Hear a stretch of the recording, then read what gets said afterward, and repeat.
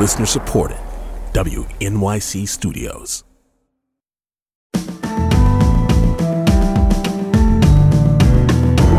From WNYC Studios, I'm Brian Lehrer. This is my daily politics podcast. It's Tuesday, July 18th. According to the Environmental Protection Agency, landfills are the third largest cause of methane emissions in the United States. That's greenhouse gas. And much of what ends up in landfills is food waste. As much as 10% of all global greenhouse gas emissions can be attributed to food waste, according to a new book.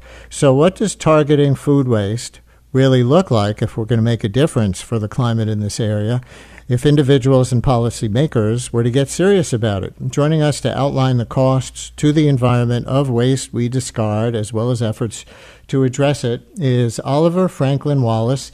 He's the author of a new book called Wasteland, The Secret World of Waste and the Urgent Search for a Cleaner Future. He's also the features editor for the British GQ magazine. Oliver, thanks for coming on. Welcome to WNYC. Hi, thanks for having me. And you write, if it were a country, food waste would be the third highest emitter of greenhouse gases on Earth, behind only China and the United States. Wow. Can you take us into the science of that a little bit to start out? Or, I mean, as you say, the numbers on food waste alone are absolutely staggering. So the UN estimates that about a third of all food grown worldwide is wasted, it's not eaten. When you translate that to farmland, that's enough hectares of land in the world that are grown, that are used to grow food that's never eaten. That farmland would cover the entire subcontinent of India, and it's about 1 in 5 liters of fresh water extracted worldwide are used to grow food that's never eaten. So as a climate challenge, it's a huge one, but also it's a huge challenge because we have about 2 billion people in the world who don't get enough to eat every year. 130 million or so who are, starving. So it seems to me to be this really low-hanging fruit in terms of problems that we need to solve, climate problems, and yet there's all sorts of reasons that we seem to not be making enough progress, not quickly enough.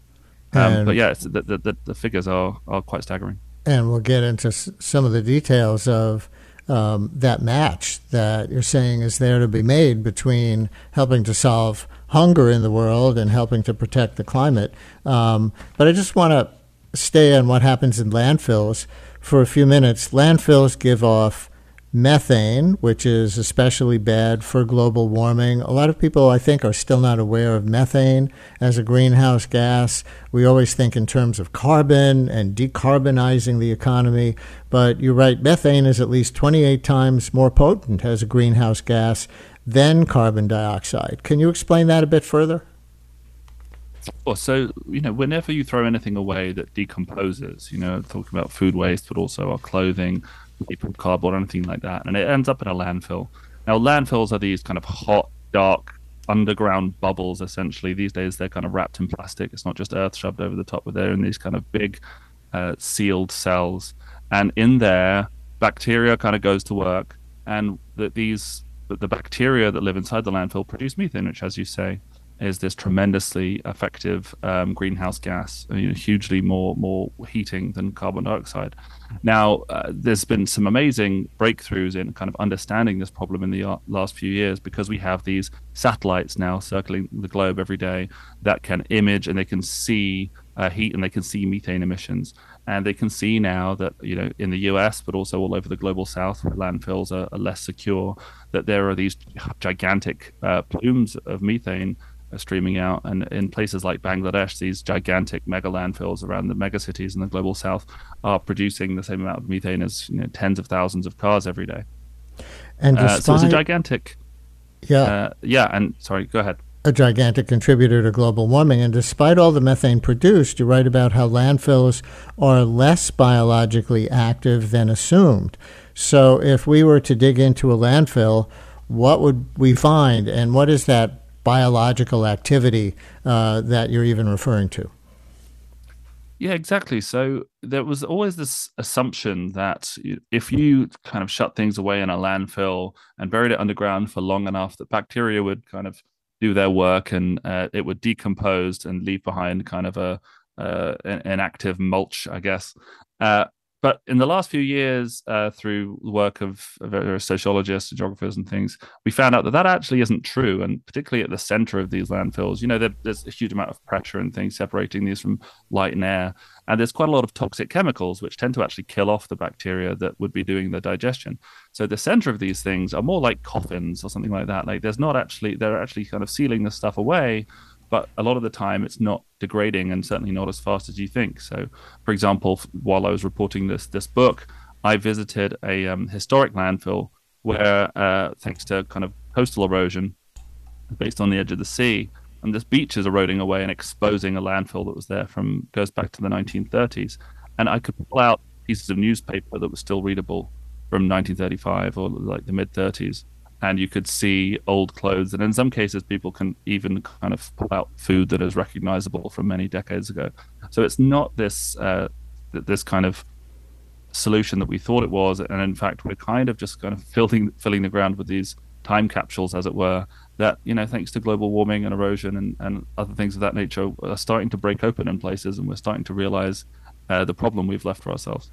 By the way, I think I'm learning from this conversation that Americans say methane and people in the UK say methane. Yeah. So, I guess it's like aluminum is what it's really called, but for some reason you people say aluminium, and, that keeps you on schedule, which is the wrong word for schedule, but okay, methane. The other problem with landfill, as you note, is that they leak. I think you were just alluding to that, and all of that is made worse by climate change. So what's the interaction or the vicious cycle there? Well, as I mentioned, you have these big underground bubbles now that are surrounded in plastic. Now, the problem with some of those plastic liners is that they have a tendency to be ferreted open by wild animals, or they get eroded away by the weather, particularly if they're exposed by winds or water. And so, yeah, unfortunately, you do have this tendency for landfills to leak. Anything built prior to around the 1990s didn't really have any of those security blankets, as it were, anyway, which is why about 130 or so, perhaps more than that, of the sites on the Superfund cleanup list are former landfills. So in a lot of these cases, we don't really know what's in these things. And if you go back decades, people were dumping all kinds of toxic chemicals. You got lead batteries, you've got house cleaner, you got paint, all this kind of stuff that's kind of mixes up together into this kind of toxic soup and has a tendency to leak its way out into our rivers and into our ecosystems. And unfortunately, we're only really seeming to discover now the extent to which this is a problem, and working out how to clean up after ourselves, as it were. So landfill really doesn't seem like a solution that we want to continue, except in the most extreme circumstances. But yeah, particularly in the US, landfill is still seen as the kind of go-to for our waste, and we're not really recognizing the extent to which this may turn into a big problem later on. With the magnitude of the problem, as you were describing it before and as your book describes it, I don't think individuals can do it, right? We can't rely on, that relatively small, I think it's fair to say, percentage of individuals who are concerned about enough to take matters into their own hands and compost or otherwise minimize their food waste. As individuals, what we need is large-scale public policy. Would you agree? I would absolutely agree. And I think that one of the big challenges that we face, and this is true of all the climate stories that you'll be covering, is that big companies and industries like to frame this as an individual problem and make you think about what you can do, when actually the real solutions need to be much bigger. You talk about composting. In the US, I think only 5% of food waste is composted. That's largely because we don't have enough cities that have collections and proper food waste management programs. That's an easy fix. That's like a low-hanging fruit there. But also, I think we need to talk to big companies, supermarkets, food companies, about the size of portions and things, and give people the option. If you're a two-person household, do you need to be buying these huge family packs that are going to go off in your refrigerator? So there's things like that we could take immediate steps. I think farmers as well, like farmers care hugely about this problem because they see their fields, they have big orders coming in from supermarkets only to be cancelled at the last minute, or dry spells, or what have you. There's huge amounts of food waste that go rotting in fields that we're not using. And that's just a failure of our like, the free market to fix that problem. But also, I think there's a huge amount that food retailers could do to step in to help farmers to make sure that that food isn't wasted and make sure that they can sell it at a healthy profit margin and help our farmers because it seems crazy that we're throwing away food when people are going hungry. And you write about how the 2015 Paris Climate Agreement set a global target of cutting food waste in half by 2030. So how are other countries around the world doing at meeting that goal? We're halfway there in time. We are seeing a huge amount of that work going on across the global south. You know, in places like in Africa, for example, we had a huge amount of food waste that is happening at farm level, things that are lost because of heat or pests or things like that, things where they get to market and there is inadequate refrigeration. So very simple things like storage and refrigeration technology and rolling that out across the world is making big strides there. But generally speaking, I think it's been interesting to see different countries take different approaches. There have been tremendous success stories. I mentioned South Korea as one. Wales here in the UK is strangely another.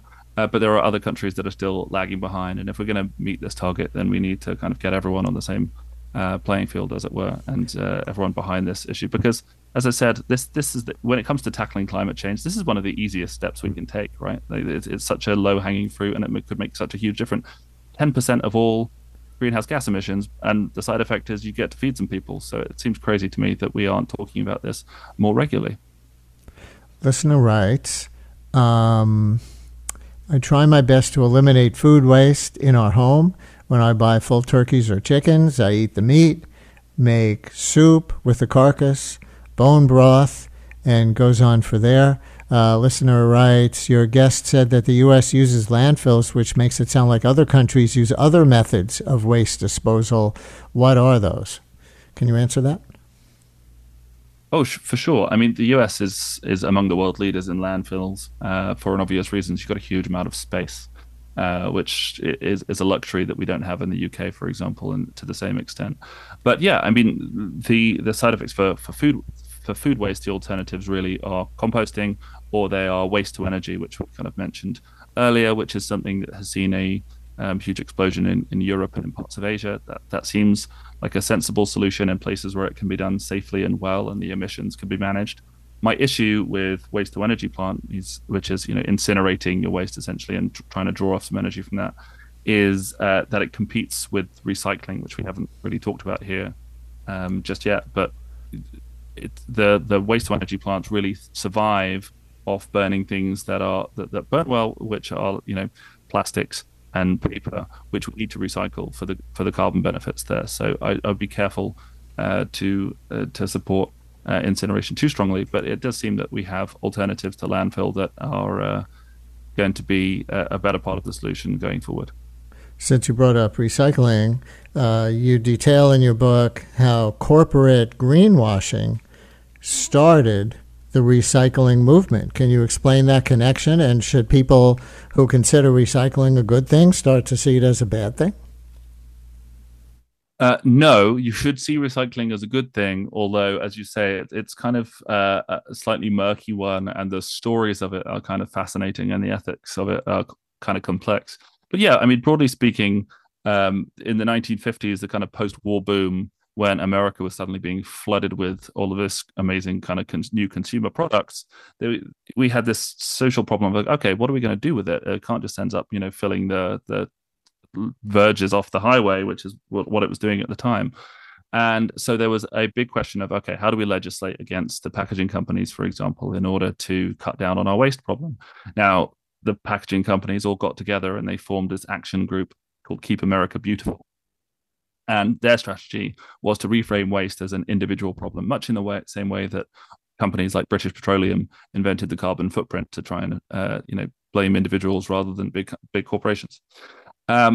And it was tremendously successful. Some of your listeners may remember the kind of crying Indian ads from the 1970s. But as a result, we've kind of seen waste as the result of litterers, litter bugs, those kind of things, because of this messaging over the last few decades.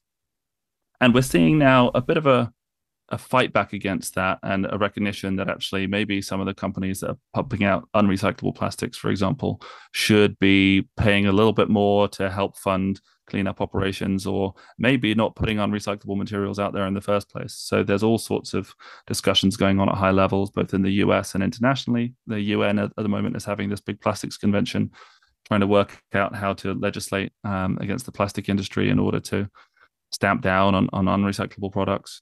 So we're seeing a huge amount of energy going against fighting back a little bit about that narrative that it's all down to individual choices, and maybe some of the answers are a bit bigger picture. Timothy in East Berkshire, Vermont. You're on WNYC. Hi, Timothy. Yeah, hello, gentlemen. Hi. Yes, where I live, the largest farm in the entire state is about 3 miles away from me. And we're talking tens of thousands of cows.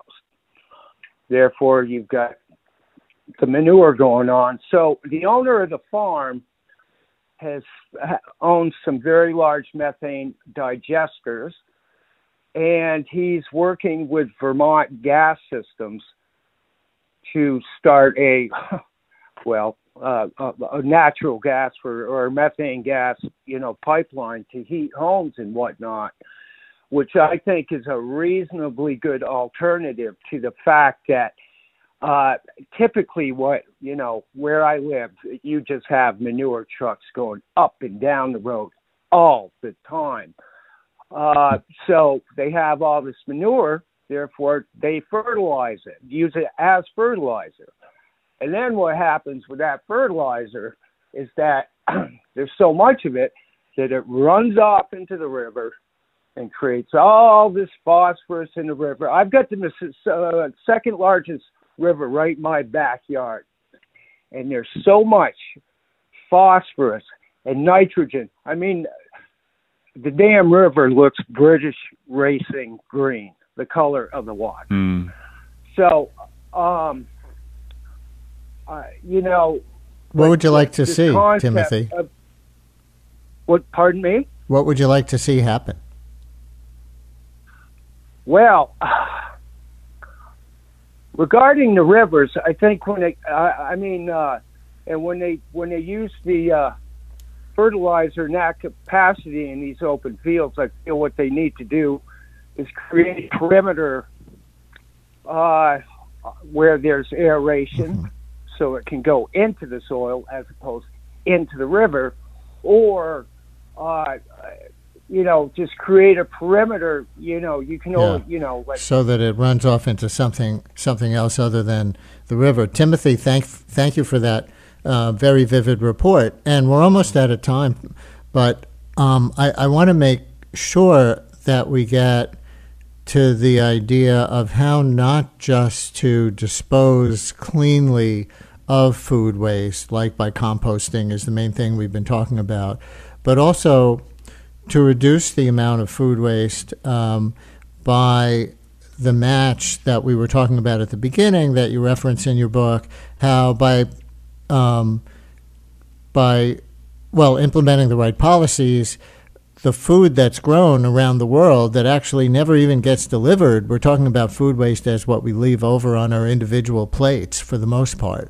But part of what you write about is how things that are grown never actually get consumed by people, and we could use the opportunity of trying to save the climate to also help alleviate world hunger. Can you talk about how? Sure. I mean, as I mentioned earlier, we have this huge, when we think about food waste, one of the big things that I'd like to think about is not just what we're throwing away, but the lost opportunities that we've therefore lost by throwing that away. So, for example, we throw enough tomatoes away in the UK every year that if you use the same amount of farmland and energy to grow wheat, that wheat could feed more than 100 million people. So these things are not alike, right? And you could be growing things that last longer, could be shipped overseas, could be feeding people who need it. There are some fairly simple solutions that I'd like to see. A big one is supermarkets and food companies need to work with farmers first of all, to treat farmers more fairly, but also to make sure that when they're putting in their orders, their buying orders, they're not over ordering for what they're being sold. Now that seems a relatively simple technological fix, and we're seeing some retailers do that already. There needs to be, rolled out and widespread technological fixes to make sure that we aren't leaving edible food rotting in fields and farmers out of pocket as one.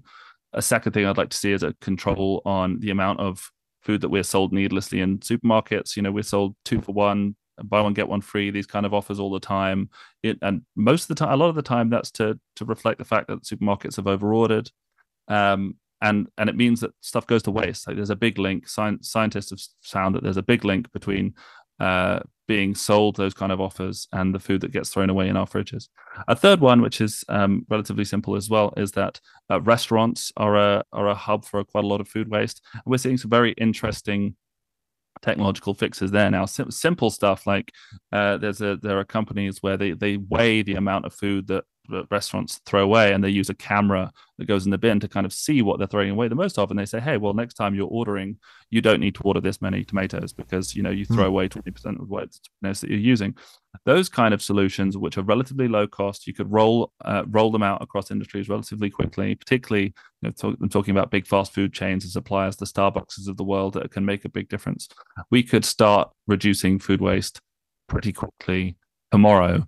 And I'm not saying that we're going to eradicate it outright, but if this is something that we can bring down, it's such a low-hanging fruit for our climate target, and it means that we can have less hungry people in the world every day. So it seems to me something that we could all get behind starting today. I want to thank you for translating tomato into tomato for the American audience. And I want to thank you for being here overall. Oliver Franklin-Wallis, features editor for British GQ magazine in his day job, is now author of the new book, Wasteland, The Secret World of Waste and the Urgent Search for a Cleaner Future. I also want to acknowledge that the book is about a lot more than food waste. He gets into clothing waste. He gets into all kinds of other things. But because we were doing this conversation in the context of our climate story of the week here on the Brian Lehrer Show, the most relevant seeming portion to the climate was the food waste sections of the book. But we focused on that. But there's a lot more really interesting stuff in there. So, Oliver, thank you very much for the book, and thank you very much for sharing these pieces of it with us. My pleasure. Thanks for having me.